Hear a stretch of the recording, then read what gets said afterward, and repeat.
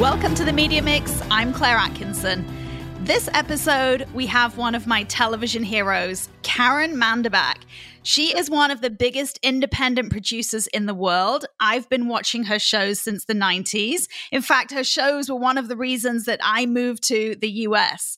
Caryn is the owner and CEO of the company that makes Peaky Blinders, a series that's on the BBC. And now I'm watching on Netflix, and I'm completely hooked. But Caryn, you are known in the US also as somebody who made some of those incredible sitcoms during the 90s. Third Rock from the Sun, that 70s show. The company that you worked for, Carsey Werner, also made Roseanne and The Cosby Show, and looked for themes for TV shows that nobody else was doing. Nobody was making shows about a Black middle-class family back then. Nobody was making shows about a white working-class woman. So tell me, I'm interested, my first question is how you make it as an indie producer in a world where all of the streamers and all of the studios want to own all the rights. Tell me about why that was really important to you from the outset of your career. Well, in the beginning, there was no problem being an independent producer as long as you could afford it, as long as you had the money. So there was Gary Marshall, who did Happy Days and Laverne and Shirley. There was Aaron Spelling, who did Dynasty. The population of the companies that distributed, there were only 3 at the time. Latterly, there was Fox Broadcasting, but it was people. A lot of people were indies.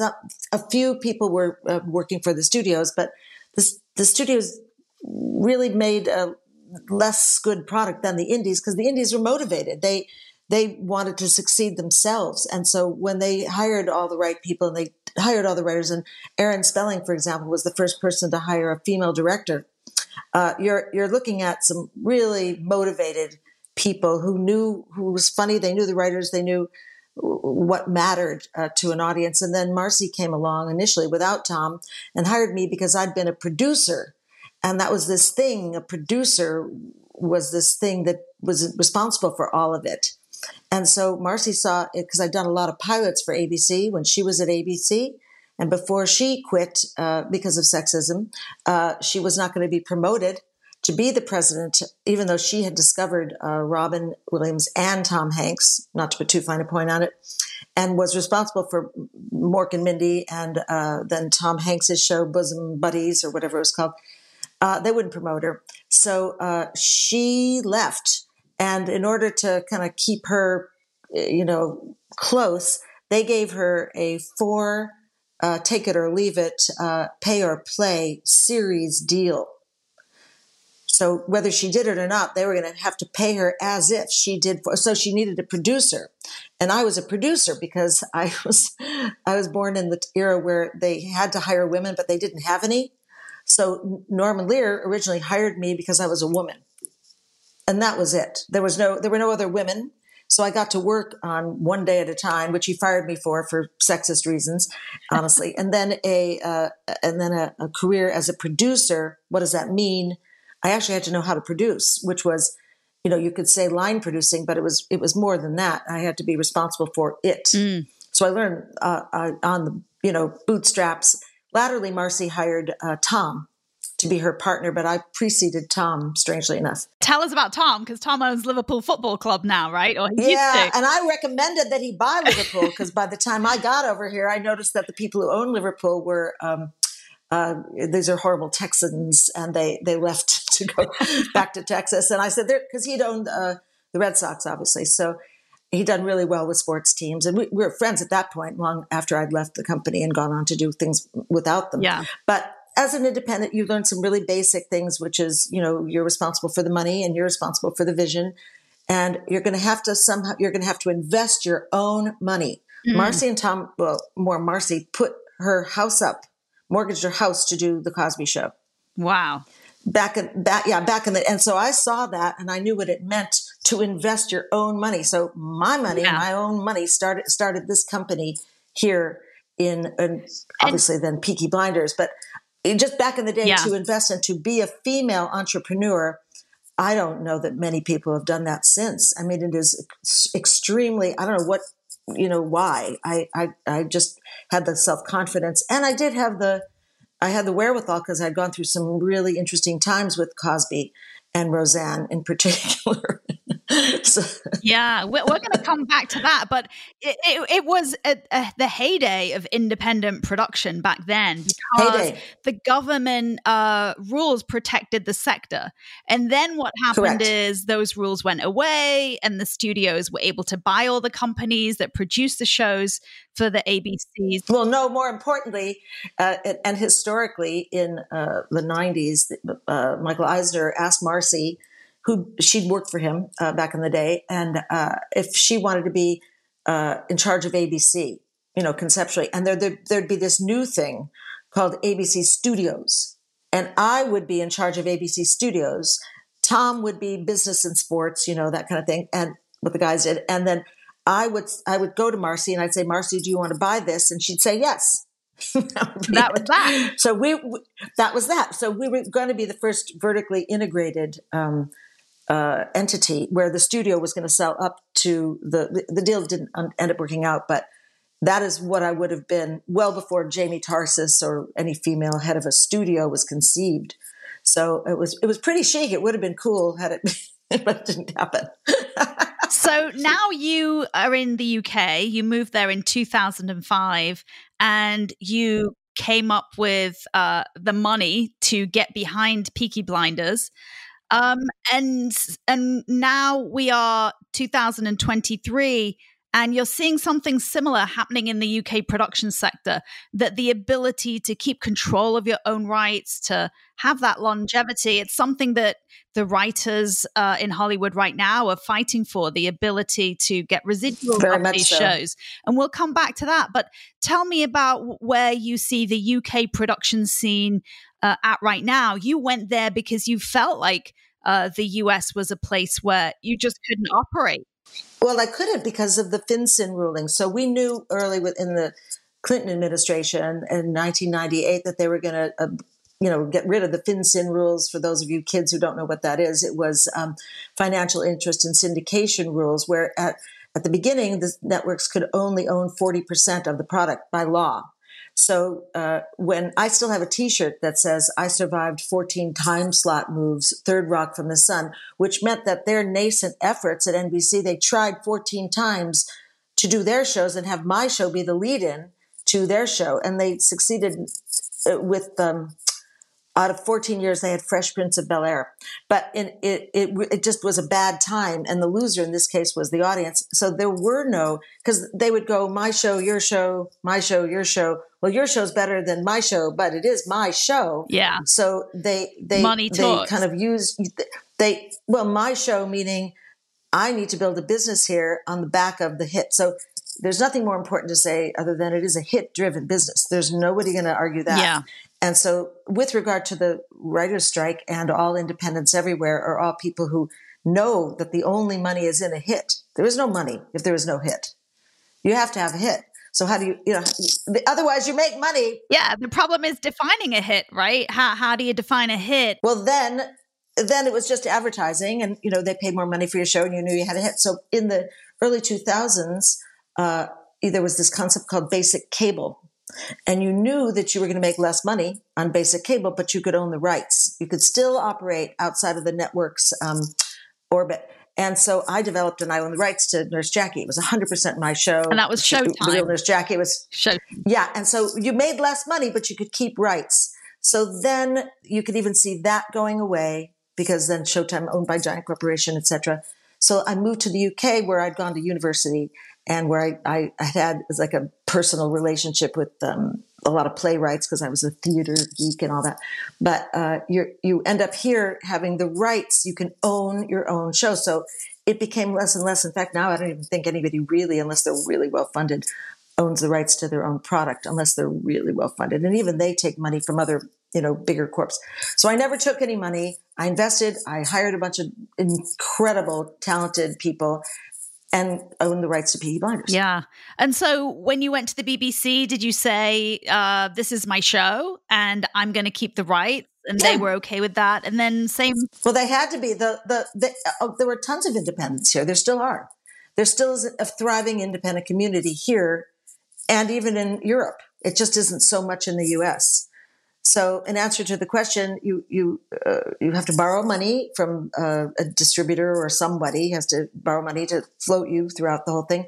Then you do the show, try to do it for the budget, get the money back. And then what also disappeared was the hit metric. So, and also the motivation for them to market you. So when I started, BBC gave me 75% of the spend. And at the end, it was 19%. Not their fault. I blame nobody. Love the BBC. Still think it's the greatest institution ever. But two things happened: Brexit, and they ran out of money just generally. So the production sector here is squeezed. They just don't have enough money.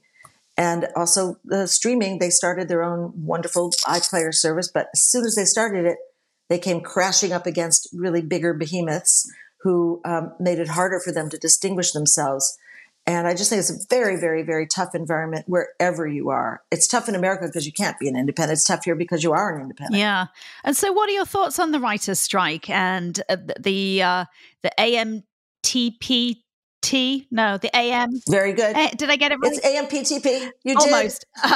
did. They put out some details, I think, last night about what the minimum guarantees, a minimum amount of time that writers can be on a project, so that they have a couple of weeks of development time. Why do you think the writers' strike got started, and what do you think resolves it, Caryn? It's a great question. I historically, this was never a problem I had. So I never experienced it. It depended on the head writer. If the head writer wanted to have two buddies in the room, the head writer would have two buddies in the room. If the head writer didn't want anybody, then the head writer didn't have anybody. And not to put too fine a point on it, but Steve Knight wrote all 36 episodes of Peaky Blinders by himself. So how many people did he in the room? Nobody. How many people were there in the Roseanne writing room? 22. So, and mostly because she just wanted her friends to be in the writing, and we couldn't, I didn't even know what it was going on. It was so hard to explain. But I guess what I would say is whatever it takes to make a hit, because I think for me, the hardest bit is to make a hit, to know your audience and to feel what is going to distinguish itself. That's why you make the big bucks is that, what makes a hit is a very non-logical, non-algorithmically oriented. So however many people it takes, whatever it takes, if it's Mike White writing all of it and directing all of it, or Taylor Sheridan, that's one way. It could be 25 people in the room and Roseanne's a hit. So I don't know about mandates. I can't personally figure it out, but I do think that the head writer, they used to call them head writers, not showrunners, back in the day. So I think the head writer has to make that choice, not be told what to do. But on the other hand, an industry has to thrive. The writers have to figure out a way to regenerate themselves. Otherwise, there won't be any hits. So I think it's just very, very difficult to mandate. But I do think the head writer, whoever, because the group didn't sell it, whoever sold it has to have a lot of input on how many people and when they come in and how long they stay and all that.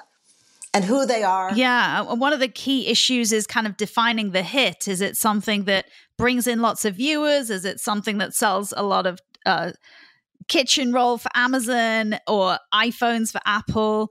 Tell me, when you look at data back from your partners, what are you seeing that the writers in the US are not seeing over in the UK? Well, I am I'm an investor, actually, and a believer in Parrot Analytics. I invested in them early, just personally, because no one was giving me any feedback. BBC couldn't, because they only have the UK, and we knew we were popular outside of the UK, but we're like the number one show in Brazil or in Turkey, or you know what I mean? Without Parrot Analytics, I wouldn't have known that, to be honest. So I invested in analytics, and then because they're about social media impressions, I was also getting not just we like the show or we've seen the show, we love the show. So what that in other words, a hit is something where I love it. And so it's a lot of people like it and they really love it. So a hit is something that is widely appreciated and deeply appreciated. And good news, Parrot Analytics, at least in my little tiny case, really answered what I felt was true, because I started seeing the social media impressions, which were crazy. And I started seeing the Netflix analysis, if you like this, then you like that, which is important to Netflix. And a view is not 2 minutes. A view is, I love that episode because, and in the social media impressions, we felt that we just felt. There's no way to know, but you feel it. And there's nothing you can say other than, they used to call it water cooler TV. They couldn't prove a lot of people were talking around the water cooler about that episode of Seinfeld, but they were, and you felt it, and you knew it. We knew Cosby was a hit. We knew Roseanne was a hit. Cosby was the first one to say Roseanne's a hit, and she toppled him historically. So a kind of, it's a hit if you have a T-shirt that says "I survived 14 times that moves," or it's a hit with that '70s show, because there's not one parent in the whole world that hasn't said to me, "Damn, my kid's watching that '70s show." So, and I watched it too. So you have to say, you don't really need too much information. It'd be nice if they shared. I had at MIPCOM with Julia Alexander, from Parrot and Puck. And it's sort of the difference between inductive and deductive reasoning. The numbers can't come up with hit, but they can confirm certain aspects of what you've done are sort of hit friendly. So should the streamers be sharing more? Do you think they will, to resolve the... I do think they will. And I think they should, if only to create a toastier environment for the next hit. Because there's nobody in the world who will not say it's a business of hits. Because if you were smart, you'd be able to do hits at one after another. What's your problem? So the problem is that you have to be rewarded for that hit. Because otherwise, what's your motivation? Steve Knight is so amazing, because his motivation was, I really want to put Birmingham on the map. I mean, in addition to, I want to be like the best writer in the whole world and, win a couple of Academy Awards. It was, he really, really loved the people of Birmingham. He loved the culture, and he still does. He just wants to put Birmingham. That's his motivation. I'm a working class girl. No, nothing more to say. I told you my dad was a gangster, and a working class girl has a lot to say about working class families, especially among gamblers or people who, the famous line, Tommy Shelby, I'm just the best example of what a working class man can hope to achieve. After Snoop Dogg hears that line, we get a call from Snoop Dogg saying, yeah, that applies to me and Jay-Z too. So they're fans of Peaky Blinders, right? They saw it. Oh, everyone's a fan. Got in touch with you. They were early. Yeah. So, and then all the musicians in the world start hustling us, because they know it's a feely thing. You can't logic it out. You can't add arithmetic. So if you understand how the working class works, and you read books, like I'm reading a Dennis Lehane book, if you read about what working class lives are like and historically have been like, well, how many more people are there that are working class other than aspirational middle class? I'm sorry, a whole lot. Yeah. So you got to honor that, and you got to make sure that everyone's experience, especially on Earth, nobody's got any money. They're never going to get rich. They have to deal with their families. There are certain things, and women have a certain role, and that's hit stuff. Yeah, yeah. And so tell me how your personal background. You're from Chicago. You mentioned mobsters. I got to dive in there and ask you a little bit more about that. You made a gamble. On Peaky Blinders, right? And you said, this is a show I believe in. I'm going to put all my bets and my money on this show. And it paid out. 100%. Yeah. Well, it wasn't like I was betting on a horse. I was betting on myself, because I felt that I had the skill set, and especially among the people I hired, and especially in trusting with, Steve Knight, I thought it was a safe bet. I didn't think it was anything. I only understand a few things. I can't do a lot. I love these producers who are so rangy. They can, David Heyman, he can do this, he can do that, he can do this, he can do, what a brilliant guy. Or Blumhouse, Jason Blum, I totally admire. I love those people. They're just astonishing. But the thing about us is that we create our own IP for the most part, or very selectively work with people who've created their own IP. We don't usually do someone else's stuff. So It's a personal thing. And because I'm from a working class family, I resonated with Steve's script right away. I knew exactly what he was talking about. And so does everybody. So did, it's not that far from everyone else's experience. You think it seems weird, but it's so not. Everybody who's a working class person, which is almost everybody, gets what we're up to. Yeah. I mean, I remember when Roseanne came back to ABC and it was a huge hit unexpectedly. And I think Roseanne talked about Trump and it found a huge audience before she, made the unfortunate comments, the racist comments. So tell me about what's missing today on TV when you look around. Clearly that tapped into an audience. When you come back to the States or you're in the UK, what's not being represented? Well, everyone loves the bear for a reason. Same thing. It's just, there's nothing that different. It's income inequality. It's you're never going to get it from point A to point B. It's how do you become the best person you could be? At the very beginning of Peaky Blinders, Harry, the barman, says, yeah, that's Tommy. He was such a happy kid. He was the happiest kid, and then the war, and now he's dead inside. Cue the blonde.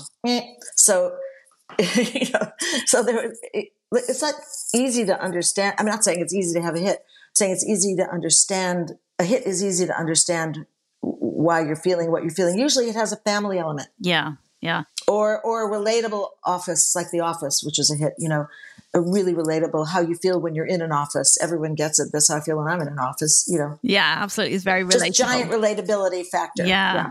So let's go back to talking about being a woman in the business. When you look around now and you see lots of women creators and diversity in the business. So heaven. What do you think? Heaven. I just think heaven. All I can do is go, thank you, for God's sake. Because when I started, they just didn't have them.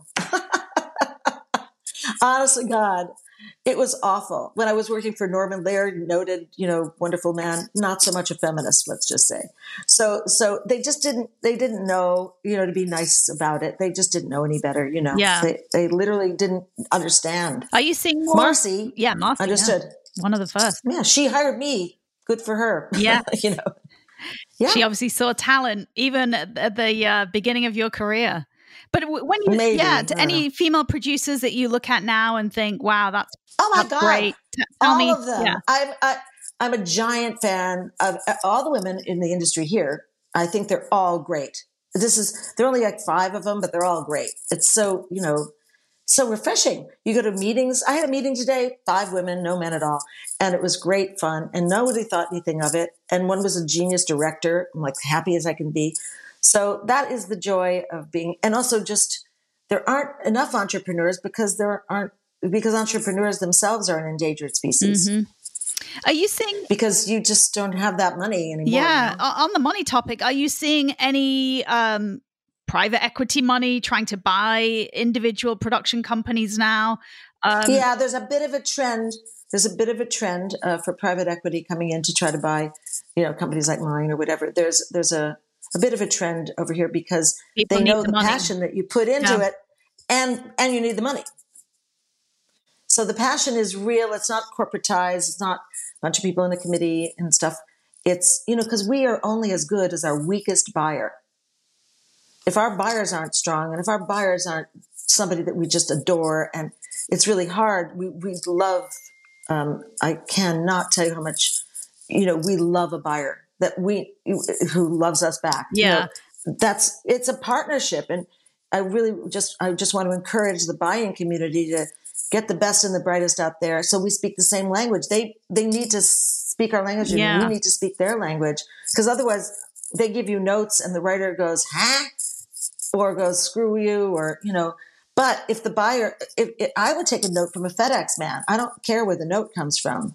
And all good writers would agree. Everybody, or anybody who works with writers all day, you want to be the best partner you can be. You want to listen really hard. So we are hopeful that our buyers are stronger. That's what we always, inside our business, we always say, dude, is that a good buyer? Who's that buyer? Is she smart?